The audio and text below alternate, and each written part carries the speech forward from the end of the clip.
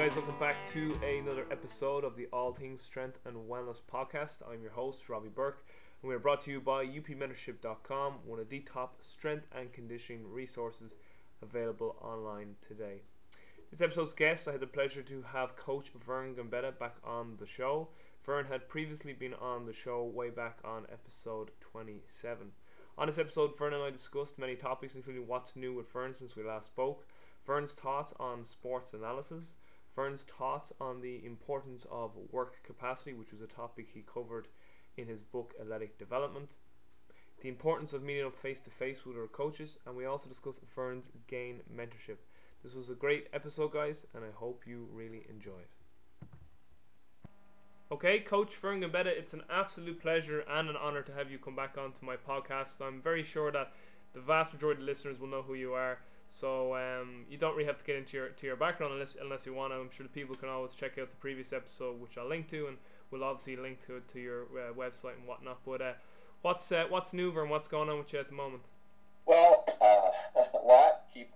Just had an amazing weekend, Sunday with one of my close friends and professional colleagues. And just before you called, just writing a blog about that. Jimmy Radcliffe, who's the head strength and conditioning coach at University of Oregon, and I think one of my coaching heroes, even though he's younger than me, and a real pioneer in the field in the U.S. for somebody to be work. He doesn't just work with American football. He works extensively with athletics, extensively with baseball, extensively with volleyball, which is a very rare thing in today's world. And he's very much, I think, one of the reasons we've become such good friends is he's very much a generalist, like I am, and we're interested in a lot of things. So we try to.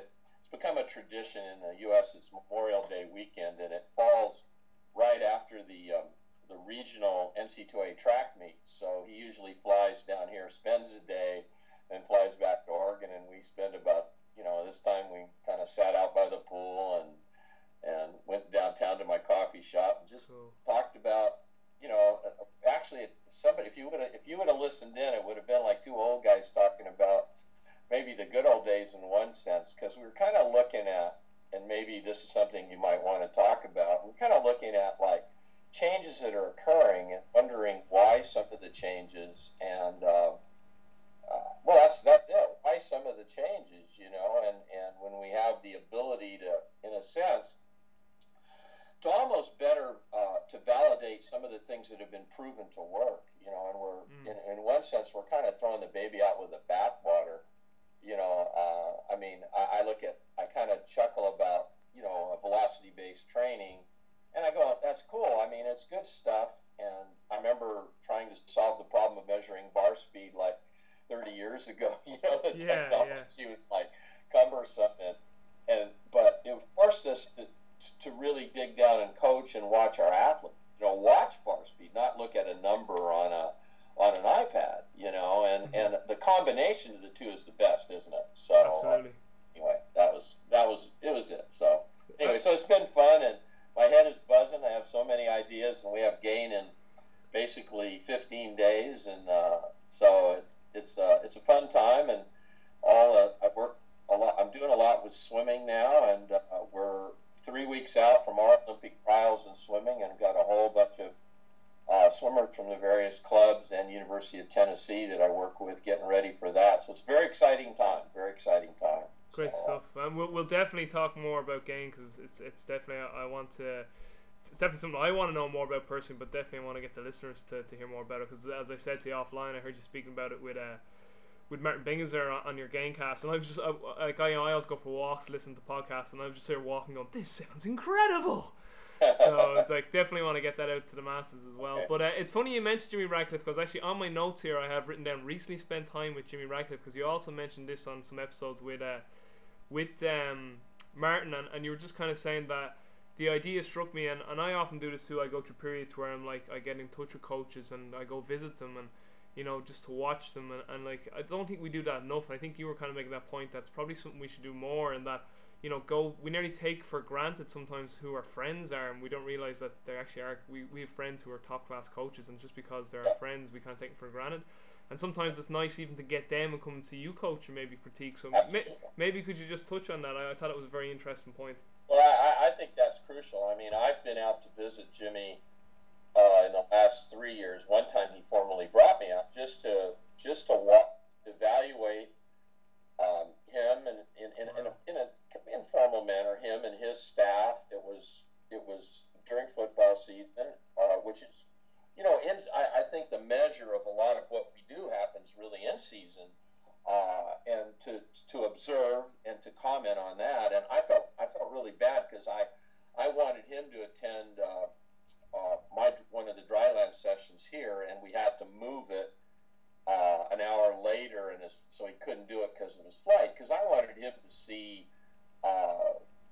what I'm doing too, hands on, not just on a piece of paper. And I love, like, I was up at I consult with US Skiing, and I was up there a week ago. And if I wasn't meeting with staff or whomever, coaches or whomever, I just was watching training sessions. I mean, you learn so much.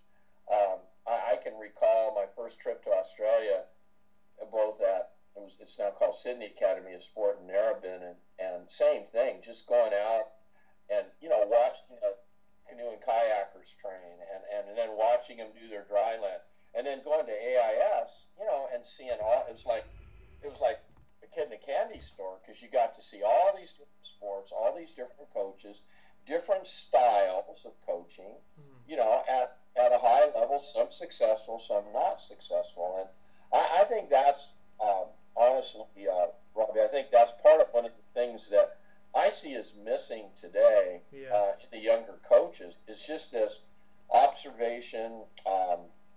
There's a lot of, I don't know what you call them, mentorships or that kind of stuff, but they're not really, there's not enough depth to them. That you're seeing like little snapshots, where you can't just come and watch a workout.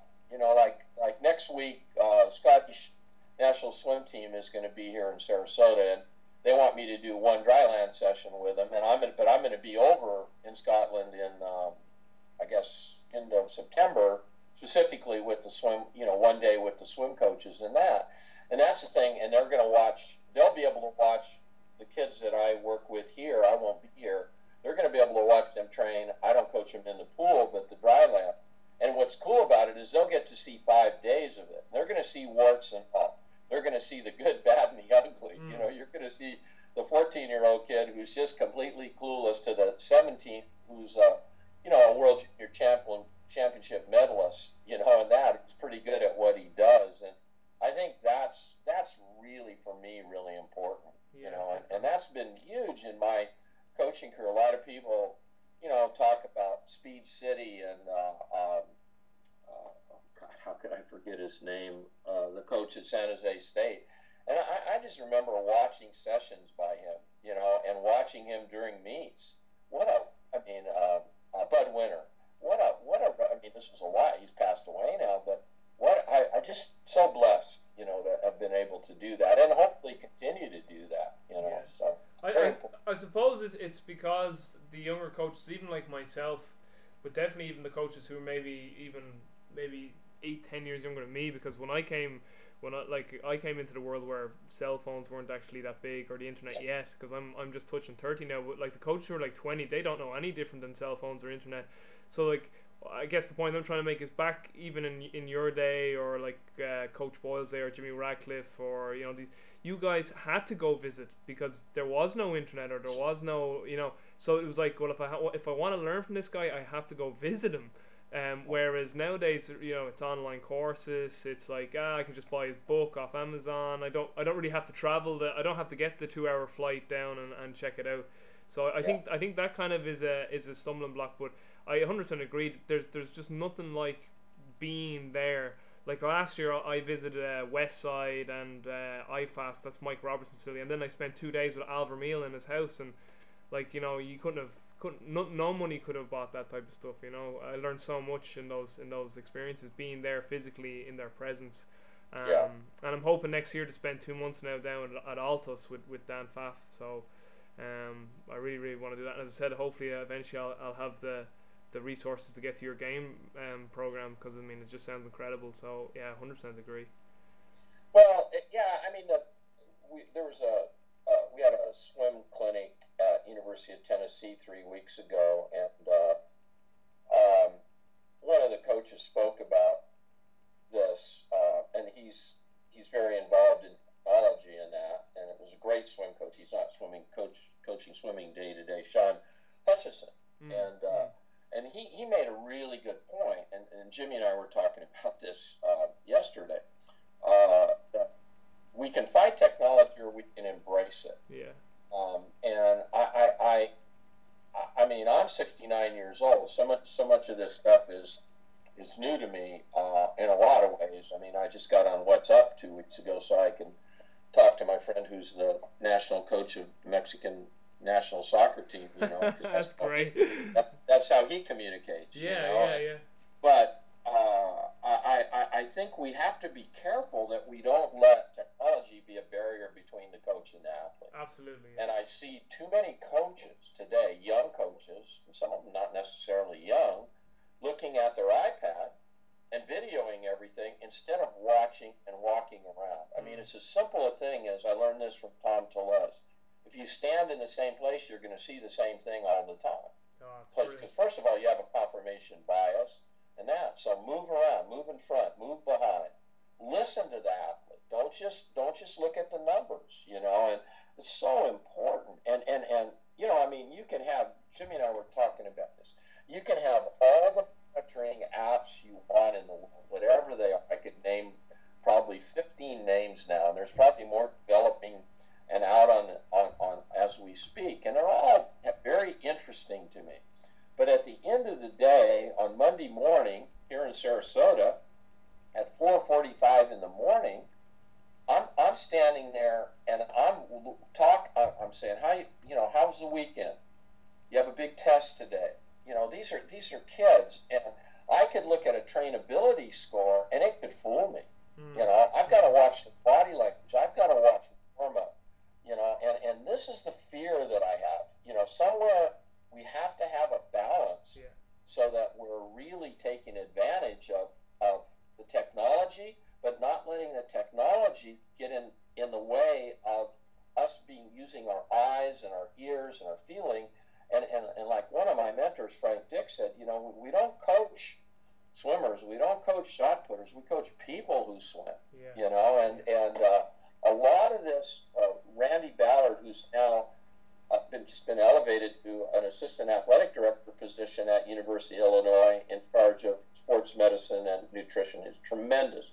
A real giant, I think, and you'll hear his name a lot before. He's one of our GAIN faculty members, and he was working a lot with volleyball, and he was using I don't remember what program it was. It's incidental to the conversation, but you know, he said again, the biggest thing was, yes, you're going to look at the numbers, you're going to look at the trainability score, but you have to put it in context. And a lot of times, by the time the trainability score shows up, it's too late to make a change too, and that's where you have to be really proactive along the way. You know, so I'm a big believer in the technology in the right place in the right context. You know, somebody said to me in early January, this is starting my 46th year of coaching, and he said, what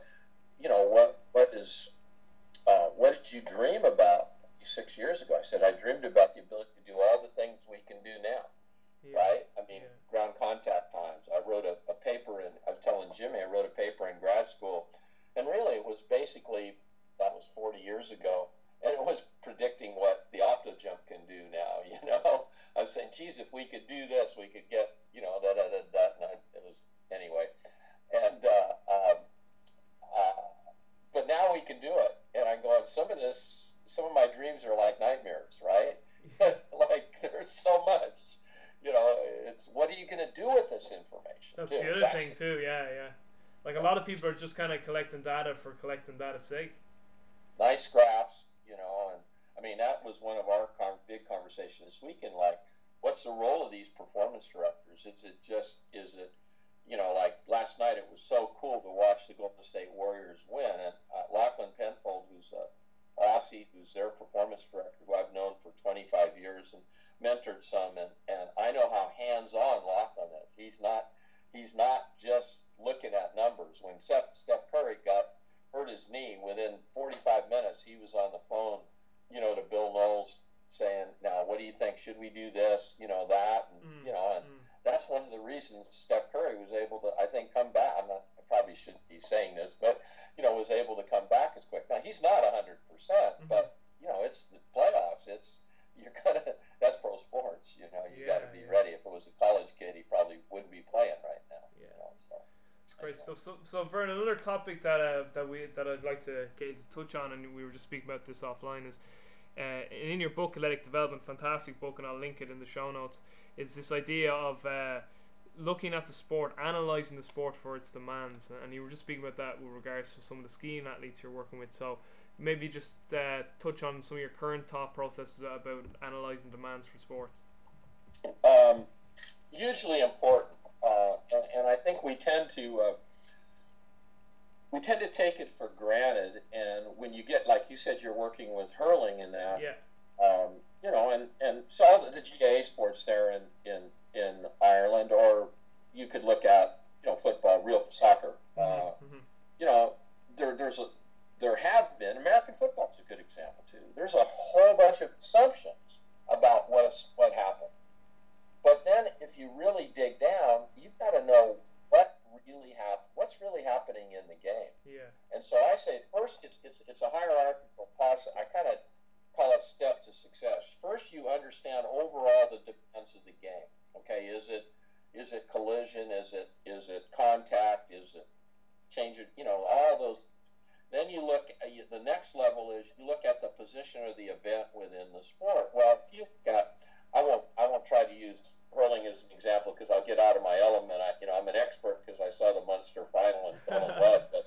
But if you say American football, it's really, that's dictated the position you play. I could be an offensive lineman, and depending on the offense, the style of play is going to have should have a huge impact upon how I prepare to play. Okay, then, and the next level down or up is you look at the qualities of the individual athlete. Okay, are they a fast adapter? Are they a slow adapter? Are they a late? You could have a collegiate team like in Jimmy's case of football, and you've got 18-year-old freshmen playing against 22, 23-year-old seniors. Should they be doing the same thing? And then last but not least, you address the pattern of injury in the sport, not by developing it. You must know what they are, and then develop an appropriate program that's a transparent part of the training program, not an injury prevention program. And looking at that and constantly revising that. And to me, today, it's inexcusable with the ability we have to analyze sports to be doing some of the same stuff we're doing. I have a lot of questions right now about the GPS stuff because I think there's a lot of fuzzy math going on in some of it, but that's a topic for another time. But at least we've got much more specific guidelines, trends about what's happening, and I just, I'll go back to simple sport, right? I mean, what could be more simple than a 100-meter sprint, right? And so let's go back to 1969 when I started coaching. The winner is the person who slows down the least. Great. Okay. Yeah. And what do? We did, if you're a 100-meter sprinter, everybody did 300s, 400s, all this heavy lactate stuff. And you did just a shitload of work, right? Now, you didn't lift, because if you lift, you'll get, that'll slow you down, right? This is 1969. Yeah. So the Czechs in the European Championships in Prague and that put out timing lights, every 10 meters. And all of a sudden they're looking, wait a minute, there's some things different here than what we're saying.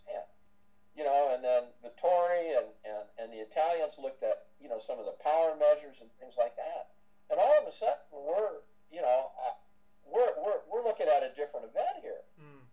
And there's one of the reasons why, unfortunately, there was medicinal aids too, but why the record went down. All of a sudden, we realized that, there's a long, and certainly Tom Tellez and Luke showed this, and the work done here leading into the 84 Olympic Games, the analysis we did that showed different distributions of effort, where you reach top speed, how you hold top speed, and eventually that really changed how we train for the event. And that's a pretty simple in one sense, complex in one sense, because you're on the ground less than a tenth, but and if but you could make assumptions if you just watch the race, and everybody says, "Oh, those sprinters are really lazy," right? Because they didn't want to work as hard. Yeah. Well, and I'm going now, and I said the same thing.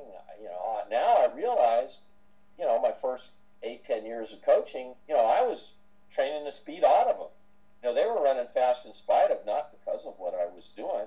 And they wanted to take more rest because they needed to take more rest. Yeah. Because that's, we're going to run 10 seconds or 11 seconds, not. So anyway, that would be just a small example. So does that kind of clarify? I mean. Yeah, exactly. And again, for any of the listeners too, you have a great chapter on analysing the demands of sports. I just think, I know personally myself as a young coach, it was an area that I was grossly undereducated in until I just kind of, I heard some of your stuff and reading through Dr. Greg Half's stuff, and I was like, I actually need to physically look more at the demands of sports.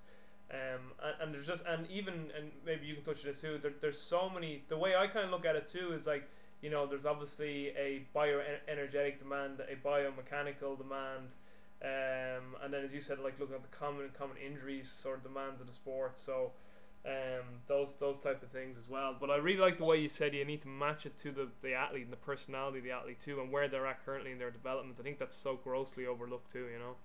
Well, and even right now, because this is one of the things we're discussing with U.S. Skiing, is looking at, the demands of the sport determine the testing that you do. Yeah. You use traditional tests that for every sport, and I'm going, this is stupid. Like Dr. Bill Sands, who's up at U.S. Skiing now, we were talking about, an isometric squat test versus a mid-thigh pull. I said, what's the difference? And he said, basically, you're getting the same information. But what are you doing with it? See, this is my question. Yeah. So if you're testing, you use field test or lab test. What are you doing with the test that connects directly back to the demands of the sport? Yes, you're trying to identify the qualities of that athlete, but then what action items are you going to take to develop those qualities based upon what you tested? And do you think then that testing should fall into, again, a general category? So we're looking at just general physical qualities, like looking at work capacity and strength, explosive strength, elastic strength, speed, multi-directional, and then have specific testing for that sport that's more specialized? Would you do both? Yeah, good question. And I think at younger training ages, you might do more general. Yeah, I think some of the general athletic qualities, you're not honing in on specific, looking at the general athletic qualities, and then, but you don't have to keep repeating those tests. Yeah, true. You profile that athlete, and I'm big on this idea of profiling the athlete. Yeah, me too. Yeah. Whether it's psychological and physiological, and then tracking certain parameters to see their growth. But the ultimate measure is what happens in the performance arena. Yeah. Carefully tracking how how they perform at various times in that, and then as they grow in their training age, then we want to look at drilling in, being more specific. And I really don't like the term marginal gains, because I think it's misled us to focus on minutia. But we've got to focus more as the athlete grows on what their specific needs are. Yeah, it always reminds me of Bondarchuk and the hammer throws, where he was like, the novice throwers, when their bench press went up, their throw went up, and then with the elite throwers, when they tried to get their bench, and at this stage elite throwers were benching so much weight, and when they tried to focus on getting their bench up, their performance went backwards, because they were expending so much energy that they could have expended on their actual sport. So maybe, as you said, it's similar kind of to that. long-term training development too in terms of testing. Maybe you don't need to be looking so much at those general qualities, because at that stage they have such development of them that it's maybe more of a sport-specific aspect that's well, yeah, exactly, and that comes. I mean, to me, that's part of the sport demands analysis. I always say to, so what's the career progression for an athlete in your sport? Yeah. Fair to ask, right? Yeah. How do they progress? Why do you have a 30-year-old athlete doing the same thing as a 20-year-old athlete? Yeah. They should be going past that, Yeah. And I mean, this is something I'm got to do a keynote talk on changing the world. I've spent 60 some years trying to change the world, and I haven't been too successful, but I'm going to keep trying. But so now I'm no pun intended or pun intended, I'm totally immersed more in swimming right now. And getting some of the coaches to understand that, we don't need to go back. Number one, in our scheme, nationals are in the middle of August. We start training, they take a week off, and we start training again. They're in peak fitness. We don't need to go back and do base fitness work. You build from year to year. Training accumulates. And see, that's the other part of this that I think we really don't give enough credit to. Training accumulates. I mean, I'm working with a professional beach volleyball player. This is the 8th year we've worked together. And it's amazing from year to year the progress he's made. Now, we might use a same exercise, a high pull, but we're doing it really different now than what we were doing 8 years ago. Yeah. It's a stagger stance. There's more rotation involved. All kinds of things to ensure continual adaptation and to have the physical qualities lead the technical and tactical. And if you do the same thing, I can't prove this, but I think what ends up happening is you dull the training response. Your return on investment is very minimal. Oh, absolutely. So. I mean, there's the biological law of adaptive resistance or accommodation, some people call it. So, while you've mentioned swimming a few times, it's funny you mention that, because it's one sport I've never been involved in myself, but I find it so unique, its demands in terms of the fact that you're in water, and its contraction type is so different, because obviously gravity isn't as much, it's completely different in swimming. So in terms of dry land training, what exactly are you doing, or would you do, or what are your thoughts on dry land training? Because it's so unique because the contraction type, and then if you talk about transfer training, do traditional concentric, eccentric, I mean, are you doing that, or what exactly are you doing?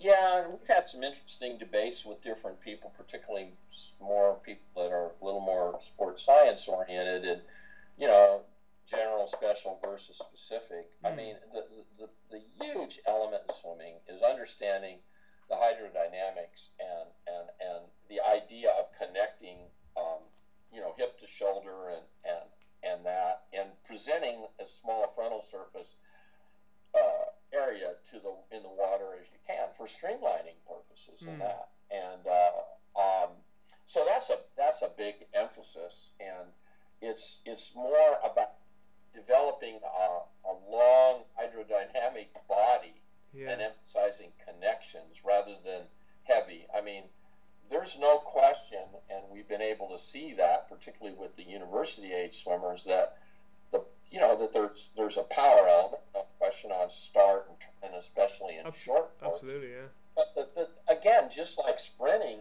swimming has changed in that we understand now that the underwater portion is, even in long course, which is 50 meters, the pool, you're not swimming 50 meters. You're underwater 15, so you're underwater like 20 meters, 25 meters out of 50. Yeah.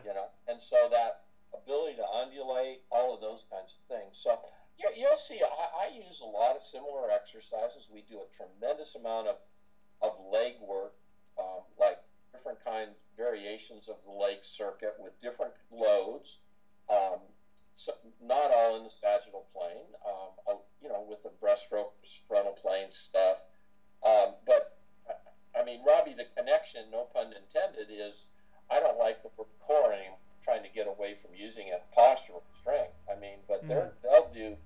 I was calculating the other day, Saturday's workout. The kids they probably did 5 500 reps of med ball exercises, and that's a moderate. I mean, they could go up to 750, as low as 250, but they're going to do some sort of postural strength work every day. And we do a routine warm-up to swim every day, which has, we don't isolate the shoulder. Everything is about connection. Integration, integration and that. Yeah, it's so unique too, because like apart from the start and the turn, it's all open chain too. So it's just mad. I think the demands of it. But no, just interesting to hear your thoughts on that too. Well, if I know this podcast is, your listeners are worldwide, but if you look in the current issue of Sports Illustrated, American magazine, there's an article about Kate Ledecky, and there's a tremendous picture of her from the side. And it's a classic example. You swim like you walk. Yeah. You swim like you walk. And, so if your right arm is up in front, your left arm is your left leg. It's opposition. That's the human body. Yeah. And I always joke with the swim coaches.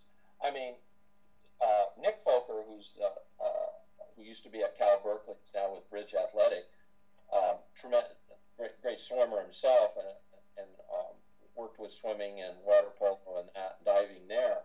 He says the swimmers don't select swimming selects them. Generally, in the male element, you see long torsos and short legs, and pretty long arms. In the females, it tend to be a little bit more all over the place, But still, bipedal human beings. I haven't seen a swimmer yet with web feet, web hands, and gills. So we have to take that bipedal, dry land body and try to make it more efficient in the water, because it's all about efficiency. Great stuff. Yeah. Anyway, so hopefully that gives a little understanding. Yeah, no, just again, it really you brought up, and it's a thought that always gets into my head now and again. Swim, when people talk about swimming, I'm like, it's such a unique, demanded sport, and I know you're very involved with it. Vern, another topic, and actually I really have to give you credit in this, because it was actually I don't know if you know Patrick Ward. He's a coach. He's actually a sports scientist now with the Seattle Seahawks, and he was the first person, like, this is back 2008-9, and he was like, get Vern Gambetta's book, Leg Development's Excellent. I got it, and it was the first resource where I really got an appreciation for work capacity, your book. And it's something that's so overlooked, and I see it over and over again, in that a lot of guys and girls who break down, and of course there's many variables, like their movement quality, their nutrition, their lifestyle, even their strength and whatnot, but sometimes they just don't have the work capacity for the demands that are being placed on them. So maybe could you just touch on work capacity, its importance, and some of the flaws, or just your basic thoughts on work capacity? Yeah, no, just a term, and going back to the 70s and looking at the translated European literature, not necessarily Russian or East German, but all the European literature, I kept seeing that term, and I go on. The concept of work capacity is the amount of training that you can do. If you don't have the capacity to do certain amounts of work, you're not going to be able to get better. And I think that what we traditionally used to do was, you got to have an aerobic base. Yeah, really? Why? That will develop in conjunction with everything.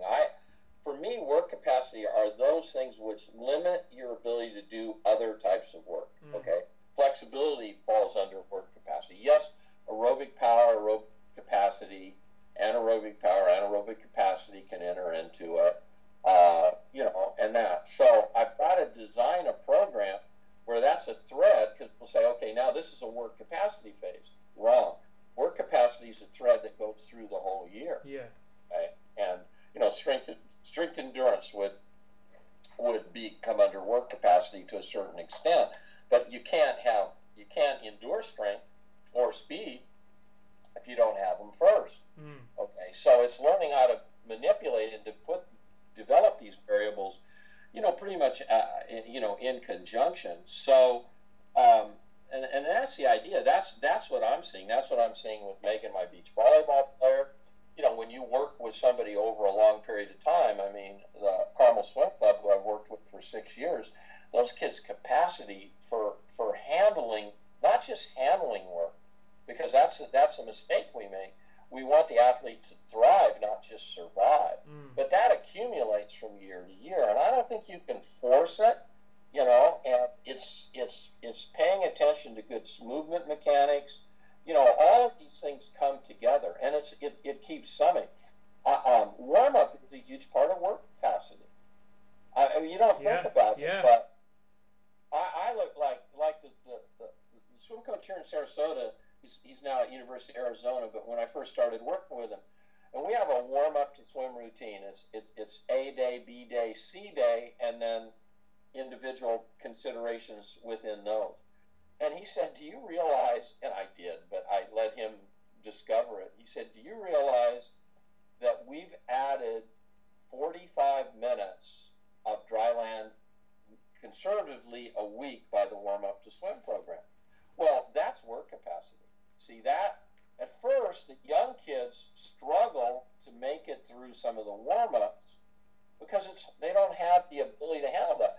But you see, after 6 weeks, it's amazing, and that. So, that I think is really important. And I think we have to, one of the things that one of my colleagues, Gary Winkler, and I did many years ago is we tried to go through and identify various threads that we call it, that would turn into a rope and a thread, throughout. And if work capacity, there's this idea that there's a work capacity phase and then we drop it. No, you've got to, and work capacity type of work, i.e. flexibility, extensive tempo type of work, just done with good mechanics on a recovery day, will help stimulate, work capacity. Yeah. And in that case, the aerobic component, so. It's funny you mentioned the warm-up there, because that over the last few years, that's actually what I've kind of done in more of our general physical preparation blocks. We might have some scrimmages, and I'll purposely make the warm-ups a little bit longer, a little more sort of aerobic in nature, a little less rest, so they're not quite as intense in terms of alactic demands. And then when we get more towards our championship sort of phase, then it's like there's more players per group per sport specific drill. It's shorter, it's snappier, it's more power output. But the guys say that, the guys have mentioned before that, we feel because of the longer kind of, they call them the harder warm-ups, but I know what they mean. They feel that when it gets to championship and the shorter, sharper warm-ups, they just feel, it's a psychological thing more than anything else, but they just feel fresher. But yeah, definitely work capacity is huge, because I've been usually influenced by Al Vermeil, and Al was obviously hugely influenced by Charlie. So like work capacity is huge and extensive tempo on the off days. Actually, I introduced that concept to Vermeil, but we won't go there. So a lot of people don't know that I used to work for him and with him. But. Yeah. Well, I heard that you consulted with the Bulls, all right. So, but I worked for Vermeil for 2 years. Yeah. So that's a topic offline for another time. Yeah. But I definitely got a huge appreciation for work capacity through Charlie and then through yourself as well. So, I mean. Well, I think you have to be careful sometimes. I mean, like what happened is, like with warm up, a lot of people took this. Brent McFarland, who was a Canadian coach, was big on these continuous warm ups, and they were going half an hour continuous warm ups. Yeah. For spinners and hurdlers, and that's total BS. I mean, that's a workout. Yeah. Warm up has got to be linked to what follows. I'm trying to. Seamless. I tried to, and I'm not being successful, but I'm still trying, because what brackets the workout is warm up and cool down. Yeah. And there a lot of times the cool down is garbage and warm up is an afterthought. And it should be preparation and reset. That's what I call it. Preparation for what's to follow, and reset the nervous system and could be the muscular system to prepare for what the next workout is this afternoon or tomorrow. So it's different thoughts. There's so many things that believe me, I have more questions than answers. Just like somebody said, I have a lot more yesterdays than I do tomorrows at my age, but I have a lot more questions than answers. But some some things have become really clear to me, and that we've wasted a lot of time just, on stuff, because everybody else does it, instead of really being on point with what we're doing, in the warm up, in the session, that kind of stuff. So anyway, pretty general, but a big sort of trend at the moment in terms of topics being discussed is skill acquisition and motor control. I think Franz Bosch is really pushing this on a lot of people now. I know for the likes of yourself and definitely Coach Pfaff, this is not new. You guys have been talking about linking skill acquisition and coordination for years, and not seeing it as an isolated entity in and of itself. Like, people look, and this, like, people are always like, this is strength training, this is conditioning, this is coordination, and it's like, no, it's all one organism. You can't separate that stuff out. But what are some of your current thoughts on skill acquisition, and maybe like, have you looked at some of Franz Bosch's work in terms of, like, he believes strength training is essentially just, it's coordination training with weights. So what are some of your thoughts on that, Fern?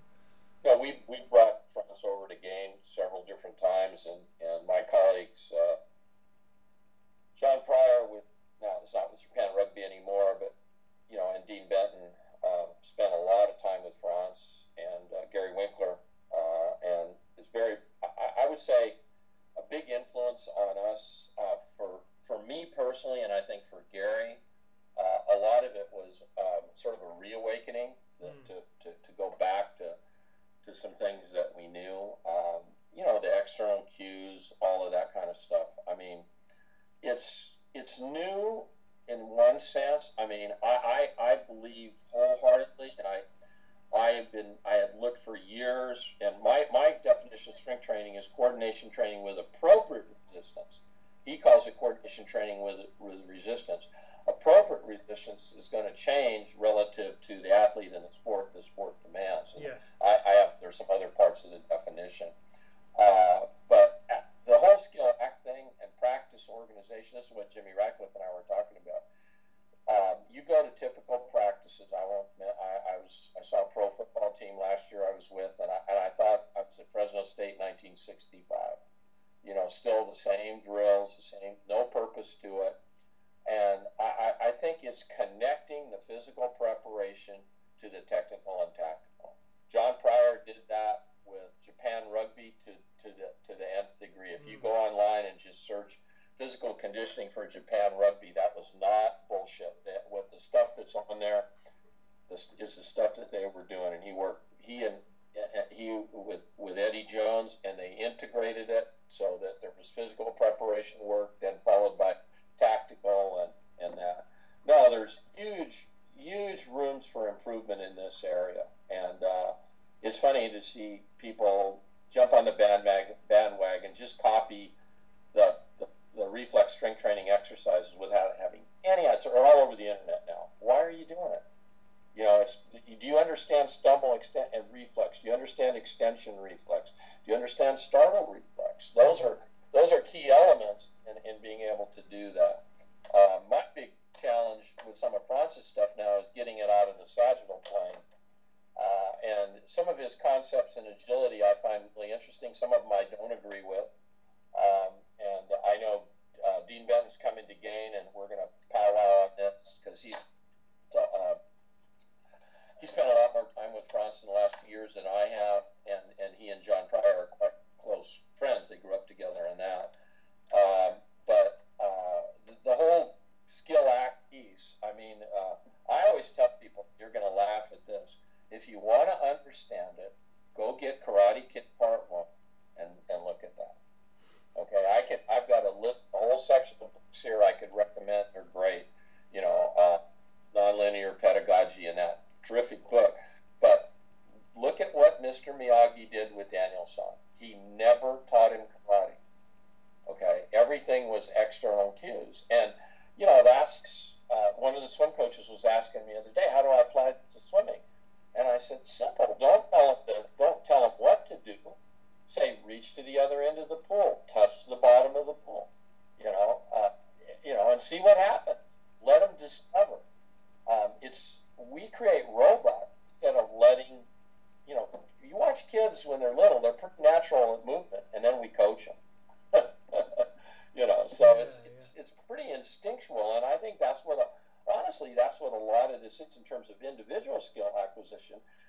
putting it together with the team, and you're probably familiar with the Games for Understanding approach. There's a lot of stuff happening in the last 25 years that have really questioned some of the traditional types of things that we're doing. But boy, in a lot of our sports, American sports, football, basketball, baseball, we're stuck in a huge rut, and that's why we have the injuries we have. I mean, Juan Osorio is a good friend of mine who's the manager for Mexico now in soccer. He's been doing this stuff for 20 years now. We started working on when I say small-sided games, I'm not talking the Verhagen approach. We sat down with a friend of mine who's a noted coach and exercise physiologist and worked it out, and then how you manipulate all these different variables to achieve the skill components that you want, and then tactical components, and then the strategic components, and putting it all together. It's fascinating to me. I hope I'm around. That's where I'm spending the majority of my time, really, in terms of hopefully growing as a coach. And do you think with the skill acquisition that the pendulum could potentially swing, with a few coaches, could potentially swing a little bit towards that, so much that there could be this almost afterthought of, that there is physical capacities that are still important to build, like strength and explosive strength.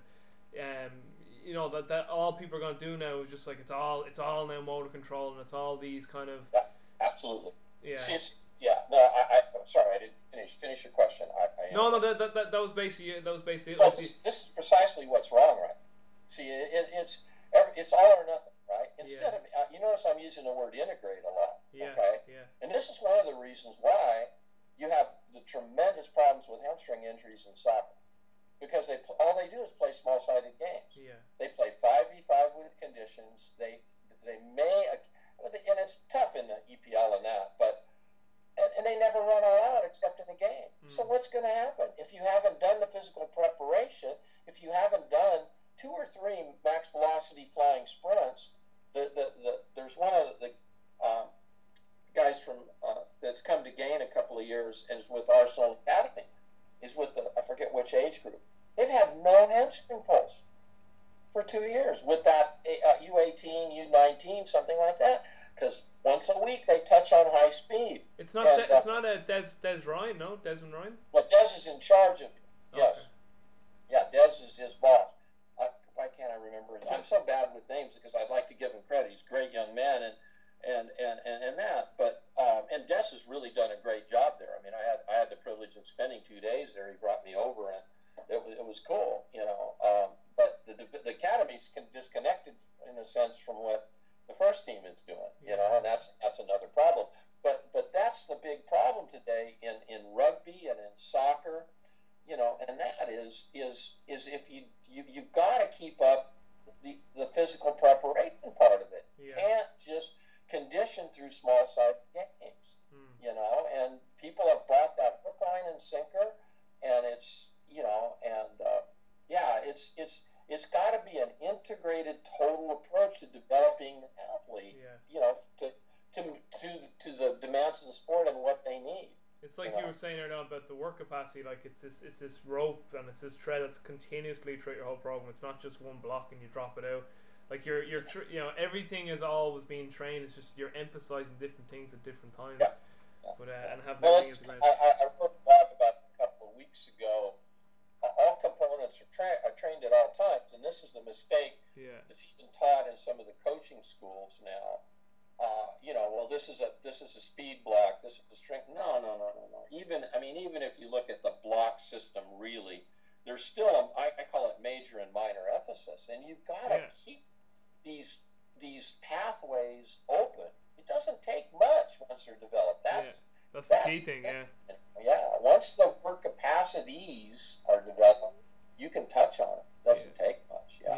And even in the likes of Ishran's book, he says like 60 to 70% is dedicated towards your primary goal, but he's like that other 20-30% is to keep all these other qualities topped up. Like it's not like you just do one thing in this block. So it's very. And that's knowing you. And I know we've got to wrap it up here pretty quick, but that's knowing your athlete too. There's some people, the athlete that's wired, is going to have, and a lot of times that's your winger in soccer, your forward, and that you got to treat that's your thoroughbred.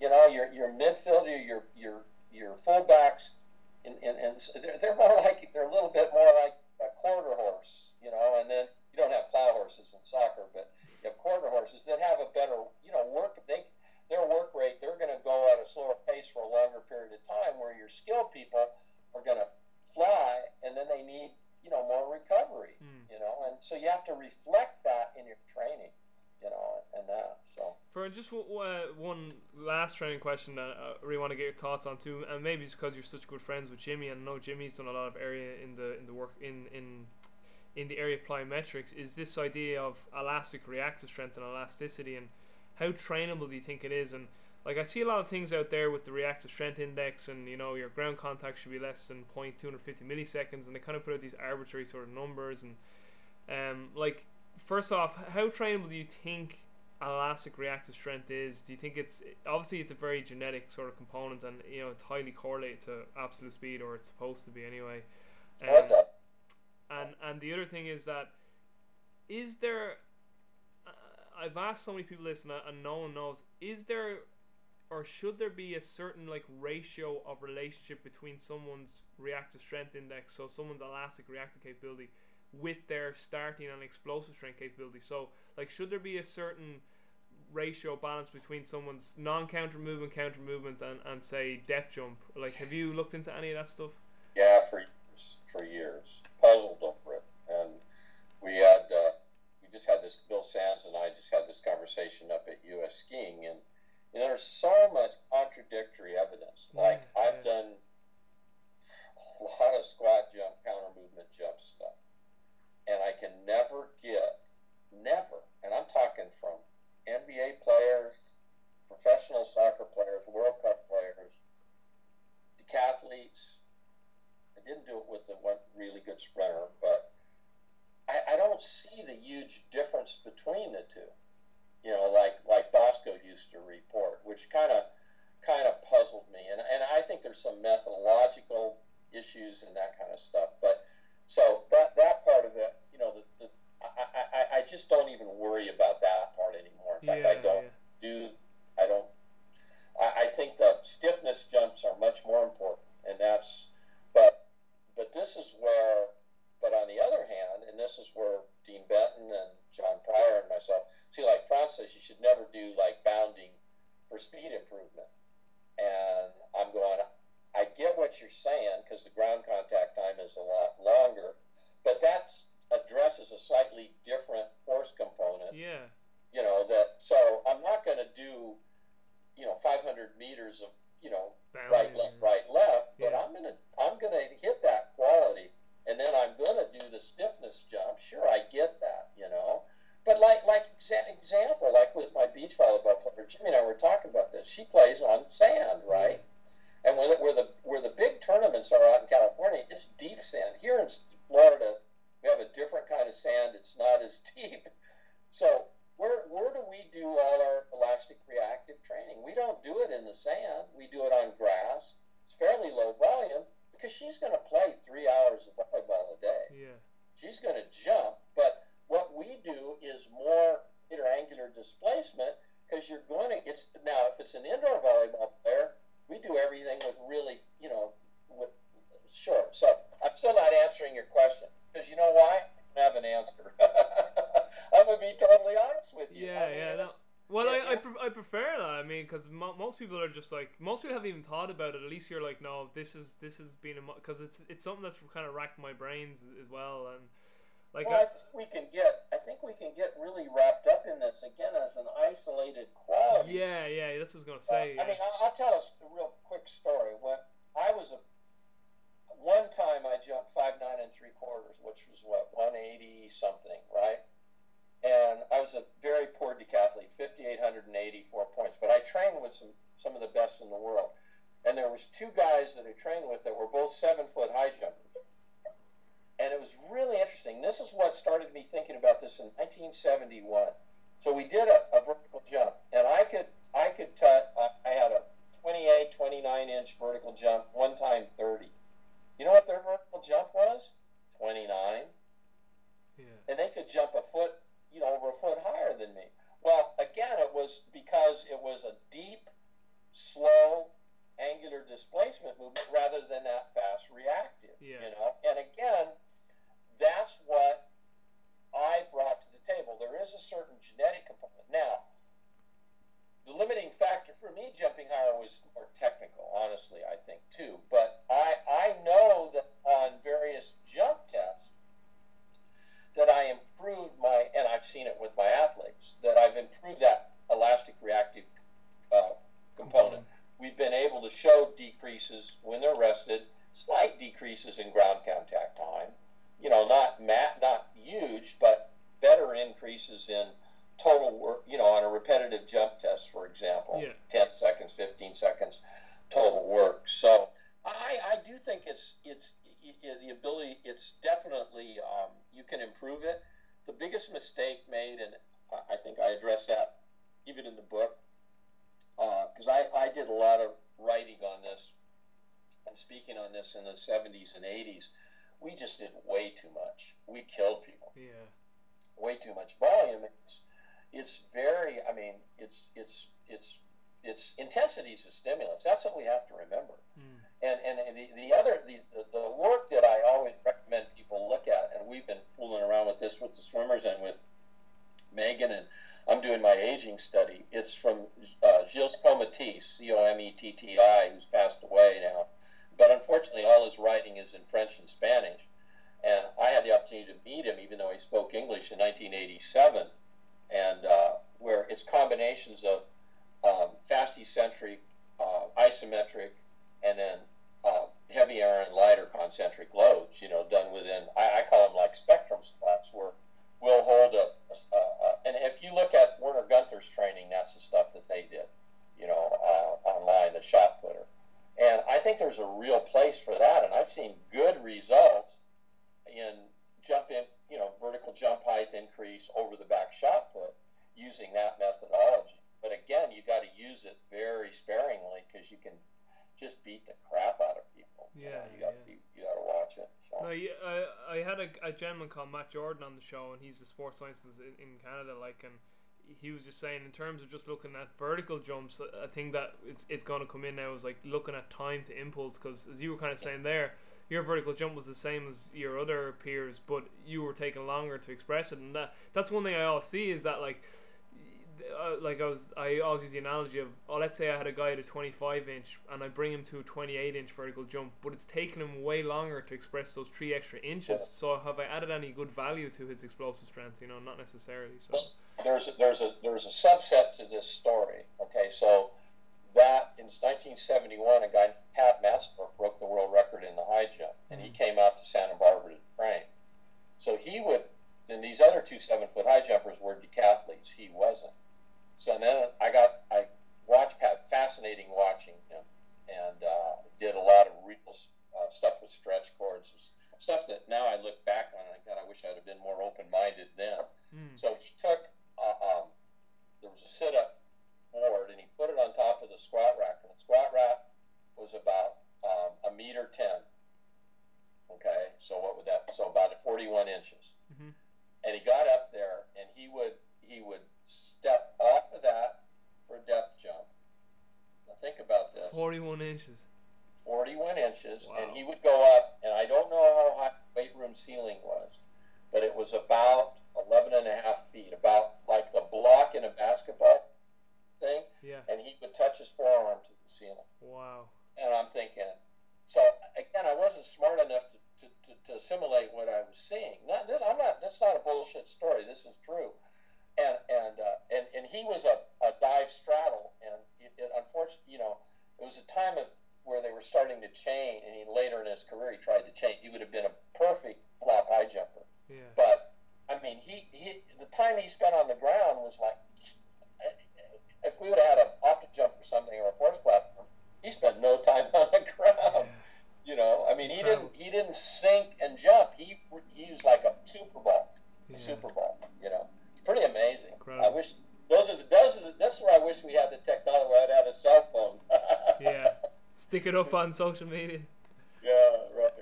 Just to wrap up for your, definitely want you just to touch on your game mentorship. You did a great podcast with Martin Bingeser, and I'll link to that too, where you spoke about it. And as I said earlier on, I was listening to it and I was like, this is amazing. Like the speakers you have and the whole setup, and you know, you were saying it's pretty full on. It's like from very early in the morning to like almost fairly late into the evening. So did you maybe just want to just touch on Gain, let everyone know the insight, maybe quickly like how it started, how it came about, and what you see for it in the future. Right, because I got to go here and get to work on Gain on Behind. Cool. Yeah. It's Gambetta Athletic Improvement Network, and my number one goal is for the G to go away as Gambetta, because I want it. There's strength in numbers. It's by application, open by application. We do it every June. We've done it the last 6 years at Rice University in Houston, Texas. Wow. And it's a professional development network. At first I called it an apprenticeship. Some people call it a mentorship. It really isn't, although that's a role that I play, and some of the faculty, and then the people that we have coming are like amazing. I look at this year, we've got Mike Snelling from the Milwaukee Bucks, who used to be with British Rugby, who I know. We have the head strength and conditioning coach for the Eagles. These are just delegates. And then once you're accepted, you can come back to the network event each year for my expenses, and then I have to pay the speakers. And then what we have is we have an online forum. We have internal sort of Google Hangouts. I make myself available, as much as reason for Skype calls and things like that. To help people. But what I really like is what's really starting to happen now. This is our 9th year within the network. They don't need me, so there's strength in numbers, right? Mm. So we have a British guy who's Nick Hill, who's down in Chile at a school, and Xavier Roy, who's up in Canada, and they've gotten 3 other people in the network, and the stuff that they're doing is like amazing, great stuff. He's taken the PCA, they've taken it to a whole other level, and so it's really neat. It's very intense. I mean, we have a core group of faculty that come back every year, and then I try to bring in people like Franz, people like Bill Knowles, is he there? Well, Bill Knowles will be there. Bill tries to come every year, but because of his situation, Bill was one of the original people. This year we have Wade Gilbert, who's you'll hear his name a lot more from Fresno State. He's a Canadian, in coaching development. Ken, anyway, he did the work with Peter Wyand, because Peter couldn't come, and so he's cool. Brian McCormick, like on Skillac and that. So, you're right. We go from 6:30 in the morning, and in the morning we go 6:30 to 7:45, and we have 3 teaching stations. So again, some people, they participate, and so you got, what does that work out to be? 20 minutes at each station, and it's teaching. It's so like I'm going to do the first morning. I'm going to do a station on the mock drills, mock plus Bosch, and nice. Bill is going to do because I had the opportunity to learn from Gerard Mock and I think there's a lot of misinterpretation, and I still think his drills have relevance, but with a Boschian viewpoint. And then Bill will do Philadelphia Union warm up, what he does with the academy kids, and show the why, and then we have classroom sessions in the morning, lunch, classroom sessions in the afternoon, and then we have a 90-minute sort of demonstration session in the evening, so in late afternoon, so that people want to participate, they can, but it's more like Nick Garcia is going to do with the push band. He's going to show how he uses velocity-based training, cool. Pluses and minuses, and with his training and with his kids. And then in the evening, we try to keep it to an hour, and we have 2 half-hour talks. And last year I had Frank Dick Skype in, I had David Epstein Skype in. Wow. So I don't know who will have as surprise Skypers this year. We'll see. So it's cool. And it was a dream of mine because there was a thing in England in the 60s, 50s, 60s, 70s, 80s to the early 90s called Loughborough Summer School for Athletics at Loughborough. And it was the same kind of thing. And I thought, if I could ever recreate this, we're on our way. So, Vern, that's amazing, and I'll link all that in the show notes. So I just want to say thanks so much for giving me an hour of your time, and you were so fast in getting back to me. I was like, do you want to come on a podcast? You're like, let's do it tomorrow. I was like, okay. Yeah, so, we didn't do it tomorrow. It was going to be a long time because of the next month. But, brilliant. Well, best of luck with Great catching up with you, and hope I can see you in Ireland sometime. Absolutely. So. Well, anytime you're in Scotland or England or Ireland, let me know, and I'll definitely make sure I get there. And as I said, best luck this year with Gain, and hopefully I'll be at Gain 2017. So it's Very definitely good. on my bucket list. So thanks so much, Vern. I really, really appreciate it. And yeah, I'll wrap up. I'll see you later. Okay. So what a great episode with Coach Vern Gambetta. Thanks so much for all you guys who have listened to the show and downloaded. I really appreciate it. So until next time, guys, take care, be well, and stay strong.